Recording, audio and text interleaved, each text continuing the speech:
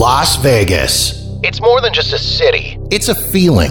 It's that feeling of excitement when you spot the lights of the strip out the airplane window. It's that feeling of awe as you stroll down the boulevard, taking in the sights and sounds. And it's that feeling of satisfaction, knowing that you're in the greatest city in the world. Over 42 million people from around the world share that feeling every year. And I'm one of them. Taking you to the world-famous Vegas Strip and beyond, my name is Jeff, and this is the Jeff Does Vegas podcast. Hey there, and welcome to episode number 98 of Jeff Does Vegas.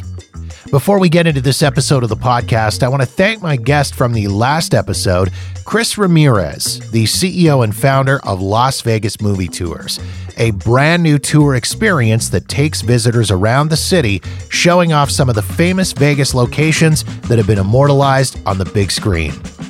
We talked about Chris's background in the world of film, why filmmakers are attracted to Las Vegas as a movie location, what inspired him to create Las Vegas Movie Tours, and much more. If you haven't listened as of yet, jump into the archives at jeffdoesvegas.com or search out episode number 97, Sin City Silver Screen, on Apple Podcasts, Spotify, or wherever you get your podcasts. All right, here we go. On to the show.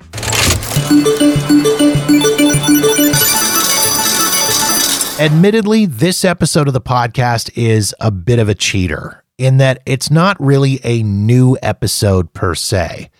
What you're about to hear is a slightly repackaged version of one of my favorite episodes of my spin-off podcast, Sin City Stories, which takes deep dives into Las Vegas history.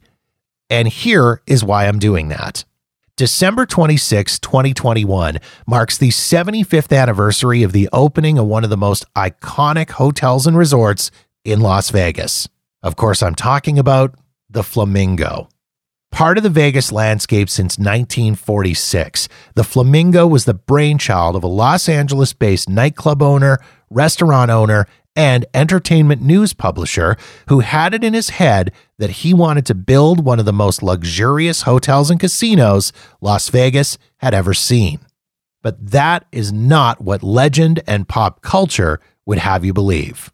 And as you're about to find out, sometimes the truth is way more interesting than fiction. So sit back, relax, and enjoy the story of the Fabulous Flamingo.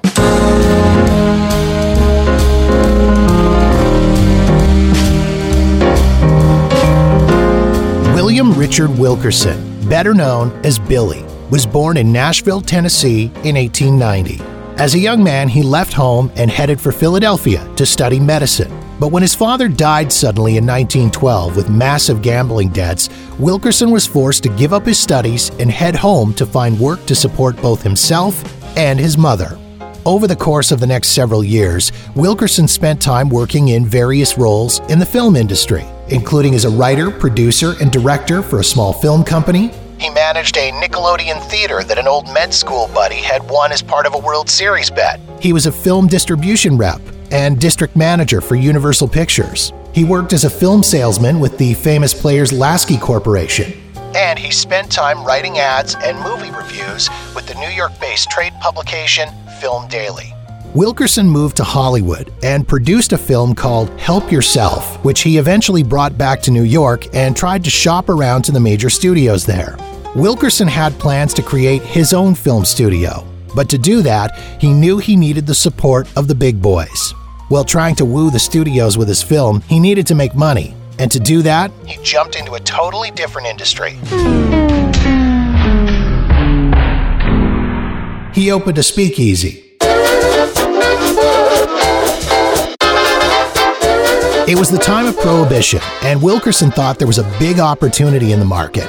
He wanted to open high-end, high-class establishments to attract high-end, high-class clientele, unlike the speakeasies that were operating at the time, located in opium dens and bordellos that attracted a rather seedy crowd. Eventually, with the help of New York City Mayor Jimmy Walker, Billy went on to run 6 extremely profitable speakeasies. However, it was during his time running the speakeasies that one of Wilkerson's big vices started to come to light. Like his father, he loved to gamble. And as quickly as he was making money, he was losing it, playing cards inside his very own establishments. After a series of police raids on his speakeasies, and knowing that he was now on law enforcement's radar, Wilkerson decided enough was enough. And he walked away from the business. This put a sense of urgency in his plan to launch Wilkerson Studios. Unfortunately, the studio moguls were having none of it. He'd screened his film for every major studio, and they all passed on it. Rather than placing blame on the fact that the film was a dud, Wilkerson incorrectly believed that religion played a part in the failure. Many studio heads were of the Jewish faith, and Billy felt that they'd never allow a non-Jew to compete with them or be a part of their industry. As such, Wilkerson's hope of owning his own movie studio was finished. Billy's dreams quickly turned to thoughts of revenge, and he made it his mission to crush the studios and the monopoly they held on the movie business. His new idea was to create the first daily trade paper for the motion picture industry in Hollywood. Wilkerson knew that with the industry making the move from New York to Los Angeles, demand for such a paper would be huge. And from his time working on Film Daily, he also knew that a trade paper could have big effects on an industry. One bad review could destroy a movie. And Wilkerson believed that this was his chance to get back at the people who destroyed his dreams. Flash forward to the summer of 1930. And Billy Wilkerson was settling into the West Coast life. And after establishing his printing corporation and hiring the necessary staff, on September 3rd, 1930, he published the very first issue of The Hollywood Reporter. Known as an aggressive reporter on the Hollywood film scene, Wilkerson often clashed with the studio heads and pressured them to advertise in the newspaper with threats of bad reviews. The Hollywood Reporter would go on to become the most influential trade publication in the film industry. By the mid-1930s, with the paper successfully established, Wilkerson decided he wanted to branch out into a new business. He wanted to own and run nightclubs. But not just any nightclubs. He wanted to focus on the hard-partying Hollywood set that he'd become close with, and he wanted the clubs to be upscale and exclusive. In January of 1934, Wilkerson opened the Café Trocadero, later known simply as The Troc, where A-listers came to see and be seen. But there was more to the Trocadero than just glamour and glitz. There was a whiff of danger hanging over both the club and its owner. As mentioned, Billy Wilkerson was a hardcore gambling addict. And the Troc was home to a secret back room where he'd play high-stakes games of poker with the likes of Samuel Goldwyn and other movie moguls. It was also here where Wilkerson gained the friendship and protection of gangsters Johnny Rosselli and Tony Cornero. After he grew tired of the Troc and a suspicious fire destroyed the kitchen, Billy sold the property and opened a new supper club further up Sunset Boulevard called Ciro's, named after a bistro where he liked to gamble in Monte Carlo. With exterior design by George Vernon Russell and interior design by Tom Douglas, Wilkerson once again took aim at the showy Hollywood elite. There were phone jacks at every table, so calls could be taken in the club. And a spotlight lit up the entrance for every star who graced the club. And of course, there was a hidden gambling parlor in the joint, installed at the urging of Wilkerson's gangster pal Johnny Rosselli. But Rosselli wasn't the only mob regular at Ciro's. The legendary Benjamin Bugsy Siegel, who was a friend, fan, and future business partner of Billy's, also frequented the club.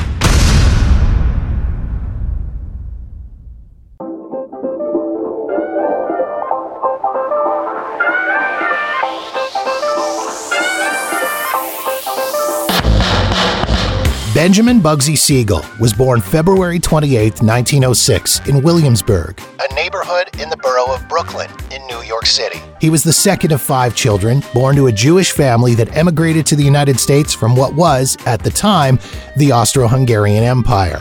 His family was extremely poor, with his parents working odd jobs for meager wages that usually left very little for the family. As such, at an early age, young Benjamin jumped into a life of crime.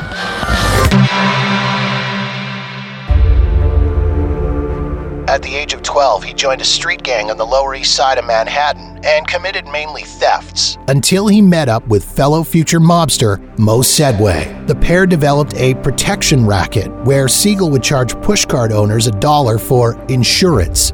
If they didn't pay, Siegel would set their carts on fire. It was during this time that Siegel gained the nickname he'd eventually come to hate. He had a reputation for being short-tempered, and people described him as crazier than a bedbug, hence the name Bugsy. During his teenage years, Siegel had become friends with Meyer Lansky, when Lansky formed a small mob whose activities included things like gambling and car theft. Who was the first person that Lansky recruited for his gang? Bugsy Siegel. Siegel became involved with bootlegging all over the East Coast, and he worked as the hitman for Lansky's mob. And as a bonus, Lansky would hire him out to other crime families. Together, the pair formed the Bugs and Meyer mob, which had a long resume of crime, including car theft, truck hijacking, protection rackets, extortion, stolen goods, illegal gambling, and of course, murder. By the late 1920s, Bugsy and Meyer had ties to future mob bosses Charles Lucky Luciano and Frank Costello. Under Luciano's orders, Siegel was involved in the killing of two high-profile mob bosses, Joe Masseria in April of 1931 and Salvatore Maranzano in September of 1931. Following Maranzano's death, Luciano created the Commission, which was established to divide mafia territories and prevent future gang wars. As such, Siegel and Lansky dissolved the Bugs and Meyer mob, and with the help of their associates, created the enforcement wing of the National Crime Syndicate, or what the media dubbed Murder Incorporated. After his involvement in multiple gangland murders and a failed attempt on his life, Bugsy found himself under the microscope with law enforcement in New York City. At that point, Meyer Lansky suggested a move west, to California, to get out of the spotlight. Siegel slipped nicely into life in Los Angeles. Once there, he helped to build several rackets in a booming Southern California. He connected with boxer-turned-gangster Mickey Cohn and set up gambling dens and offshore gambling ships, while consolidating the existing prostitution, drug, and bookmaking operations. Bugsy even made deals to bring the race wire to California to help get critical gambling information to the West Coast. Bugsy also had his sights set on Hollywood. His wealth took him far in California. He bought a large home in Beverly Hills, he frequented elite parties, and was able to cultivate friendships with some of the A-listers of the time, including Cary Grant, Clark Gable, Gary Cooper, and Jean Harlow, who would eventually go on to become his daughter's godmother. He even toyed with the idea of becoming an actor himself, regularly visiting movie sets, getting headshots done, and even going as far as to set up a screen test. It was also in Hollywood where Siegel ran one of his biggest rackets. He'd extort money out of the big Hollywood studios by taking over the various trade unions, including the Teamsters. He'd then get them to stage strikes and force the studios to pay him off to get the unions back to work. But not everything was coming up roses for Bugsy in California. In 1939, Bugsy was part of the crew ordered to kill fellow mobster Harry Big Greenie Greenberg. Greenberg had threatened to become a police informant, so unfortunately, he had to go. One of the crew, Albert Tannenbaum, also a member of the aforementioned Murder Incorporated, confessed to the murder and agreed to testify against Bugsy. Siegel was implicated in the crime, and the case went to trial in 1941. However, after the death of two key state witnesses and no further witnesses to the crime came forward, Tannenbaum's testimony was dismissed and Siegel was acquitted due to insufficient evidence. But thanks to the publicity surrounding the case, the damage was done and Siegel's reputation in California was destroyed. However, in 1945, Bugsy found an opportunity to reinvent his wrecked reputation by going into business in Nevada, the casino business.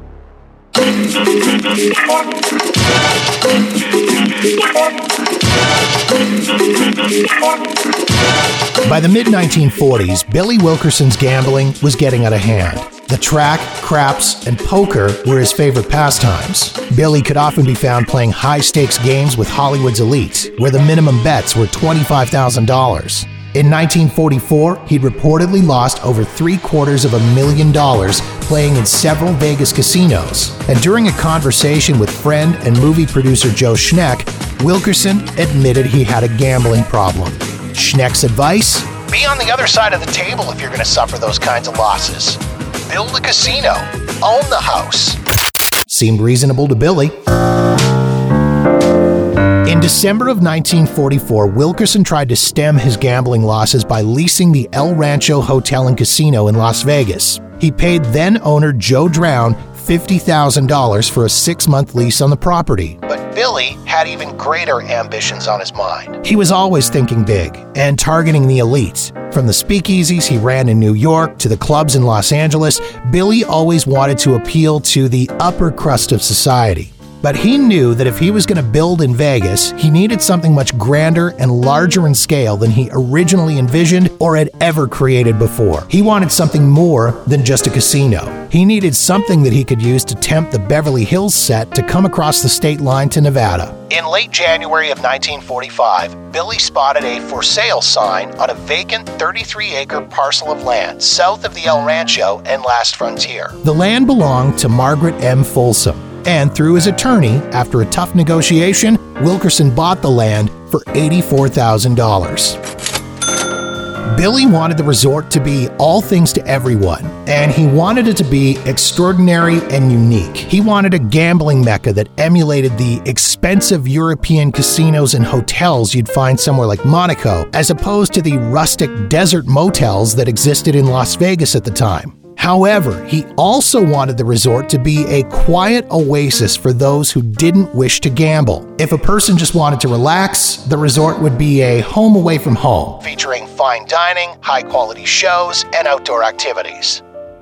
In late February of 1945, Wilkerson brought architect George Vernon Russell and decorator Tom Douglas to his office in California, both of whom had worked extensively on his various Hollywood projects.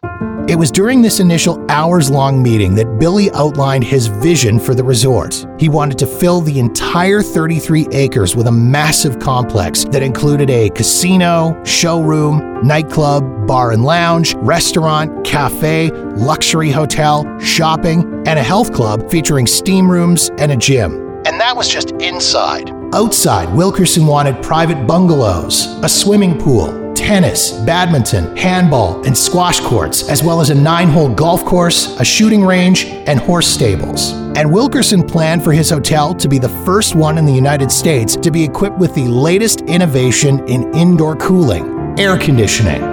Billy also had ideas about how he wanted the casino designed. He wanted it to be as easy as possible for people to lose their money. The layout he had in mind was radical at the time and different from every other Las Vegas casino. Wilkerson wanted the casino at the center of the hotel to act as a hub. No guest would be able to move anywhere in the complex without passing through the casino. There'd be no windows, no clocks, and the lights would be permanently dimmed, meaning that time could pass unnoticed and gamblers would have no idea how long they'd been playing. Billy wanted to make gambling as comfortable as possible, so he ordered custom tables with curved cushioned edges, and chairs and stools would be mandatory at every table.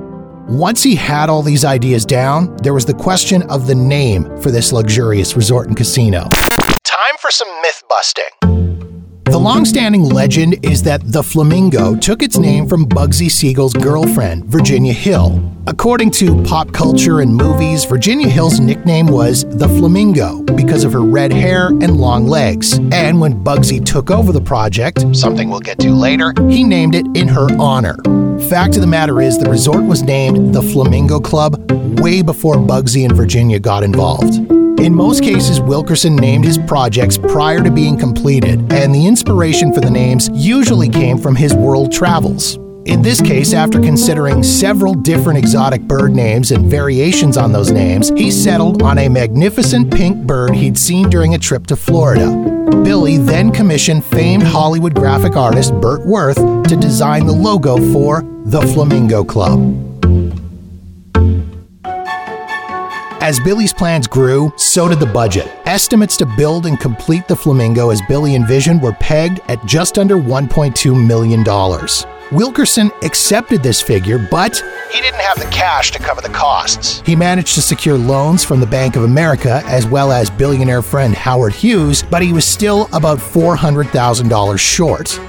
Billy took up old habits to try to get the cash, risking $150,000 of his own money to try to win the $400,000. He lost it all.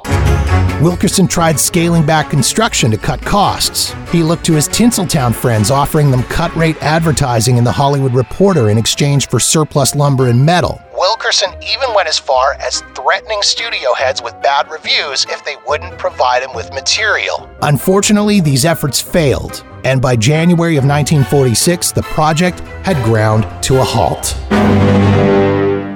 However, just as Billy Wilkerson was reaching the end of his financial rope, gangster Mo Sedway brought the Flamingo project to the attention of his boss, Meyer Lansky. Sedway thought it might be a good opportunity for the Eastern Syndicate to expand their operations in the desert, especially as he and his partner Gus Greenbaum were already involved in running the El Cortez Hotel.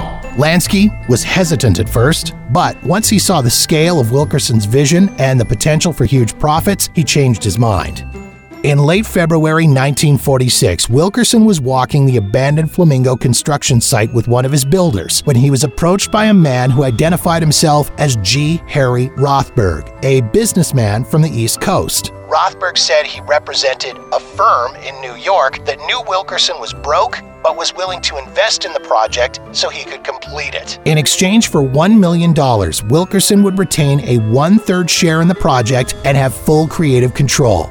When the club was finished, within a 1-year deadline, Wilkerson would be the sole operator and manager, with all other involved partners being silent.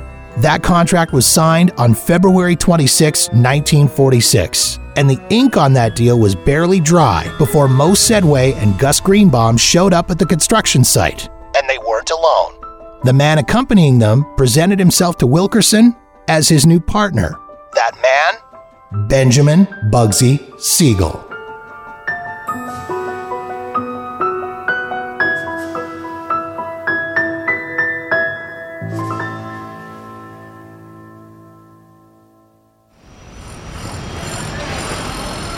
Billy Wilkerson and Ben Siegel had been friendly since the mid-1930s, when Siegel had been a regular at Wilkerson's club, Ciro's, on the Sunset Strip.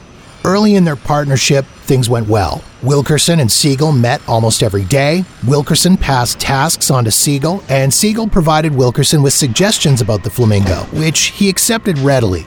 Siegel also proved incredibly helpful in obtaining black market construction materials through his personal channels, and the post-war shortages that had previously plagued Wilkerson were no longer a problem. However, as the project progressed, Bugsy began to resent Billy Wilkerson's talent and vision. He became intimidated, jealous, and paranoid. And as time went on, Siegel regressed into the role he was all too well known for, the big shot. Siegel started making decisions on his own. He told work crews that he'd been put in charge, and he ordered changes that conflicted with the blueprints. He also started taking credit for Wilkerson's vision, boasting that the Flamingo had been his idea. Things came to a head when Siegel began demanding more involvement in the project. He didn't want to be a watchdog. He wanted to be hands-on. In order to appease Siegel, Wilkerson agreed to split the project 50-50. He'd oversee the building of the casino, restaurant, and shops, while Siegel would manage the construction of the hotel side of the Flamingo. With no communication between the two sides of the project, things began to fall apart quickly. Construction costs were skyrocketing. And within a month, Siegel had blown through his share of the budget and was demanding money from Wilkerson's share. As more time passed, Siegel's ambitions grew into full-blown greed. Bugsy decided the agreement with Wilkerson was a mistake, and he wanted it changed so that he had full control over the Flamingo. Siegel bought out Wilkerson's creative participation with corporate stock, an additional 5% ownership in the operation. And on June 20th, 1946, he created the Nevada Project Corporation of California, naming himself president. Siegel was also the largest stockholder in the operation, meaning the project was now his baby, and the Flamingo was essentially a mob-run operation. The first thing Siegel did was fire all of Wilkerson's people. He hired new architects, he redesigned portions of the project, and all the interior decorating responsibility was shifted to his then-girlfriend, Virginia Hill. Siegel, however, was not a good manager. All of Bugsy's changes to create his vision of the Flamingo were costing a lot of money. He flew in workers and paid them top dollar. He made expensive changes, including rebuilding the boiler room and kitchen and installing separate sewer systems for each bathroom in the hotel. Siegel also found himself under the watch of the FBI after he convinced federal officials to let him get his hands on building materials that were in short supply following World War II. And the victim of profiteering, Siegel purchased wood, pipes, and other fixtures on the black market at high prices, only to have them stolen off the construction site and resold to him just days later. All of this resulted in huge cost overruns, upwards of $1 million over budget. A massive amount of money for that time. The boys in the syndicate were getting antsy, and most of them had had enough of Bugsy and the Flamingo. They knew the numbers, they saw what it was costing, and they were convinced that either Siegel or Virginia Hill were skimming money off the project. Luckily for Siegel, he had an ally. Mob boss and childhood friend Meyer Lansky stood up for Bugsy and encouraged the syndicate to be patient and see if the Flamingo would be profitable. If it was, no problem. Bugsy could pay them back. Siegel was starting to feel the heat, though. So, despite the fact that the Flamingo was still months away from being complete, Bugsy went ahead and held the hotel's grand opening.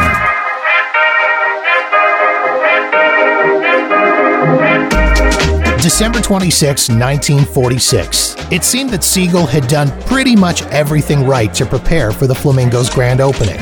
The casino was fully staffed, restaurant and bar workers were ready to serve, and the showroom was booked with famous entertainers, including legendary comedian Jimmy Durant.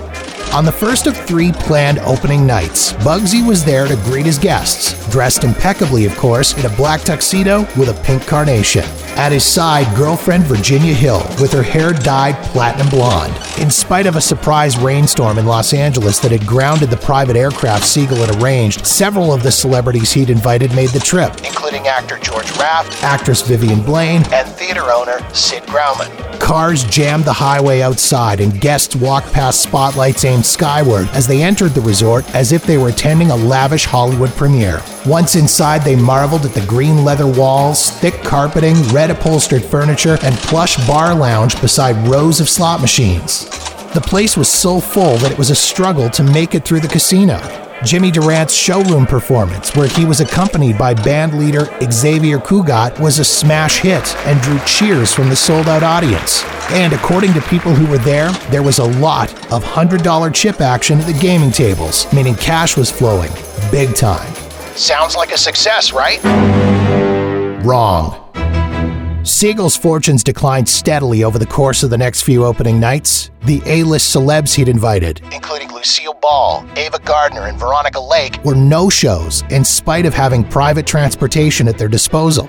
Adding insult to injury, the cash that high rollers were risking at the tables wasn't staying in the casino. The Flamingo was said to have lost upwards of $500,000 over the course of several days. And to top it off, because the Flamingo's hotel rooms weren't complete at opening, guests had to go find other accommodations, where they likely went and gambled away their winnings from the Flamingo. The casino continued to hemorrhage money through New Year's Day, and by late January of 1947, Siegel made the decision to temporarily shut down so he could save money while completing the hotel, as well as the many planned opulent amenities the Flamingo was meant to have, including the Olympic-sized pool, golf course, and tennis, badminton, and handball courts. Bugsy took out a full-page newspaper ad announcing the Flamingo would shut its doors from February 6 to March 1st to finish construction. Flash forward to late March. Upon reopening, the Flamingo now had hotel rooms, activities, and amenities superior to its competitors elsewhere in Las Vegas. And the good news? It looked like the Flamingo's fortunes had taken a turn for the better. Within just 2 months of reopening, Siegel had shown a profit of over $300,000. More of Hollywood's elites, including Gary Cooper, Wallace Berry, and Susan Hayward, were making their way east to Vegas, generating lots of great publicity for the resort. Unfortunately for Bugsy, it wasn't enough to save him. His arrogance and independence in running the Flamingo project had pushed the bosses to their limits. And unbeknownst to him, the decision had already been made back in February, before the Flamingo's reopening. Siegel had to go. Just before 11 p.m. on the evening of June 20th, 1947, Benjamin Bugsy Siegel was sitting on the couch of the LA home he shared with his girlfriend Virginia Hill. As he was reading a copy of the Los Angeles Times, shots rang out as an unknown assailant fired at him through the window with a .30 caliber military M1 carbine rifle. 9 shots were fired, with 4 hitting Siegel, twice in the chest and twice in the head, with one of the shots blowing his left eye out of its socket. And that was the end of Bugsy's reign at the Flamingo. Immediately following Siegel's death, and I do mean immediately, as in minutes afterwards, Mo Sedway, Gus Greenbaum, and mob associate Morris Rosen walked into the Flamingo and announced to employees that they were in charge now. Rosen put together a group of investors, including Sedway and Greenbaum, as well as mob boss Meyer Lansky, to raise $3.9 million to buy the property from Siegel's Nevada Projects Corporation. Meanwhile, Billy Wilkerson, remember him? had been hiding in Paris for several months out of fear for his life after an encounter with Siegel in December of 1946, where Bugsy had publicly threatened to kill him. Billy had thought about returning to the U.S. in late May of 1947, but his general manager had received an anonymous phone call advising him to tell Wilkerson to stay in Paris until, quote, it was over. Nearly a month after the call, on the morning of June 21st, Wilkerson bought a newspaper, sat down at a sidewalk cafe, and ordered his favorite beverage, a Coke. When he unfolded the newspaper, there on the front page was the news of Bugsy's murder. Wilkerson immediately returned to his hotel, packed his bags, and was back in Los Angeles on June 23rd.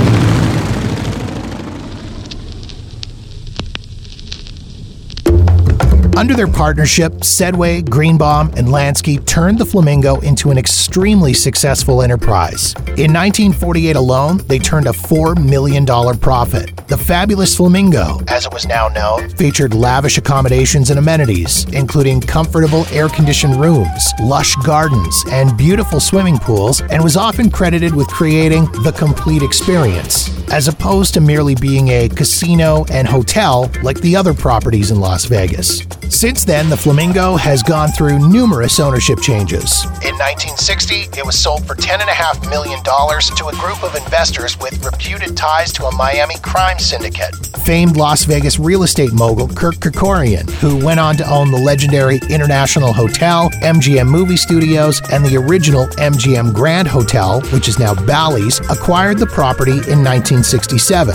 He, in turn, sold it to the Hilton Corporation in 1972, which renamed it the Flamingo Hilton. And in 1998, Hilton spun off their gaming properties as Park Place Entertainment, which would eventually become Caesars Entertainment. In 2000, the Flamingo Hilton was renamed the Flamingo Las Vegas. And in 2005, Harrah's Entertainment purchased Caesars Entertainment, and the Flamingo was part of the Harrah's Group. That is, until Harrah's Entertainment changed its name to Caesars Entertainment Corporation in 2010. And to this day, Flamingo Las Vegas remains part of the Caesars Entertainment Corporation.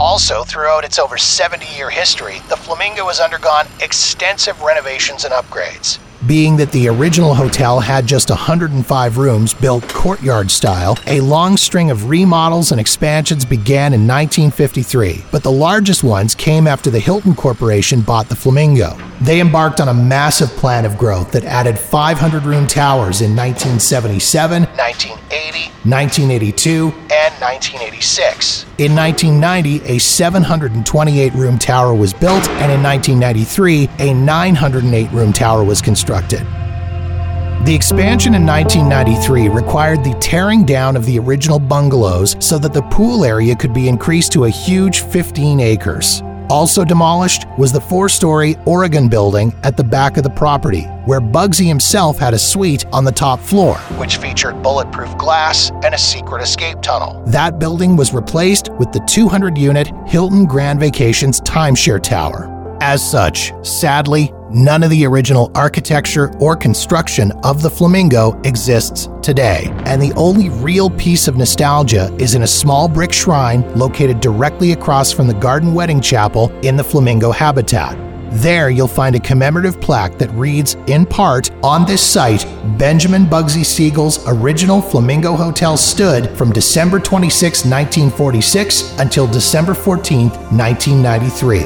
The plaque then goes on to tell the story of the legendary Bugsy Suite and his murder in Los Angeles. By the way, that murder is still unsolved. Billy Wilkerson, on the other hand, met a somewhat more natural demise. After returning to Los Angeles following Bugsy's killing, he continued running The Hollywood Reporter. Although he returned to Vegas often, he never once stayed at the Flamingo. And in 1951, after the birth of his son, he quit gambling. Wilkerson had been in relatively poor health through the latter half of the 1950s, likely due to decades of excessive smoking. In 1960, he sold off his remaining shares of the Flamingo, and on September 2nd, 1962, just 1 day short of the Hollywood Reporter's 32nd anniversary, he died of a heart attack in his Bel Air, California home.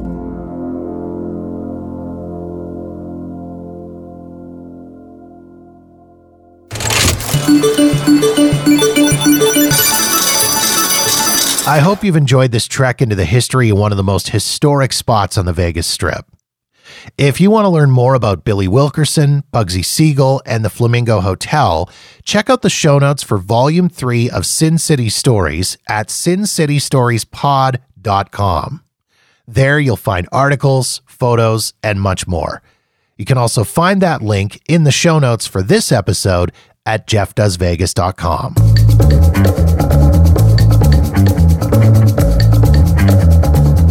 And that wraps up another episode of the Jeff Does Vegas podcast. If you've got feedback on this episode of the show, or any other episode for that matter, or you've got suggestions and ideas for topics you'd like me to cover on the podcast, please feel free to reach out to me via Facebook, Twitter, or Instagram at Jeff Does Vegas, or drop me an email directly at jeff@jeffdoesvegas.com. In the meantime, thank you so much for checking out the show. Be sure to follow us wherever you get your podcasts so you'll know the moment new episodes are available. And don't forget to visit jeffdoesvegas.com for past episodes and show notes. The Jeff Does Vegas podcast is a Walker New Media production.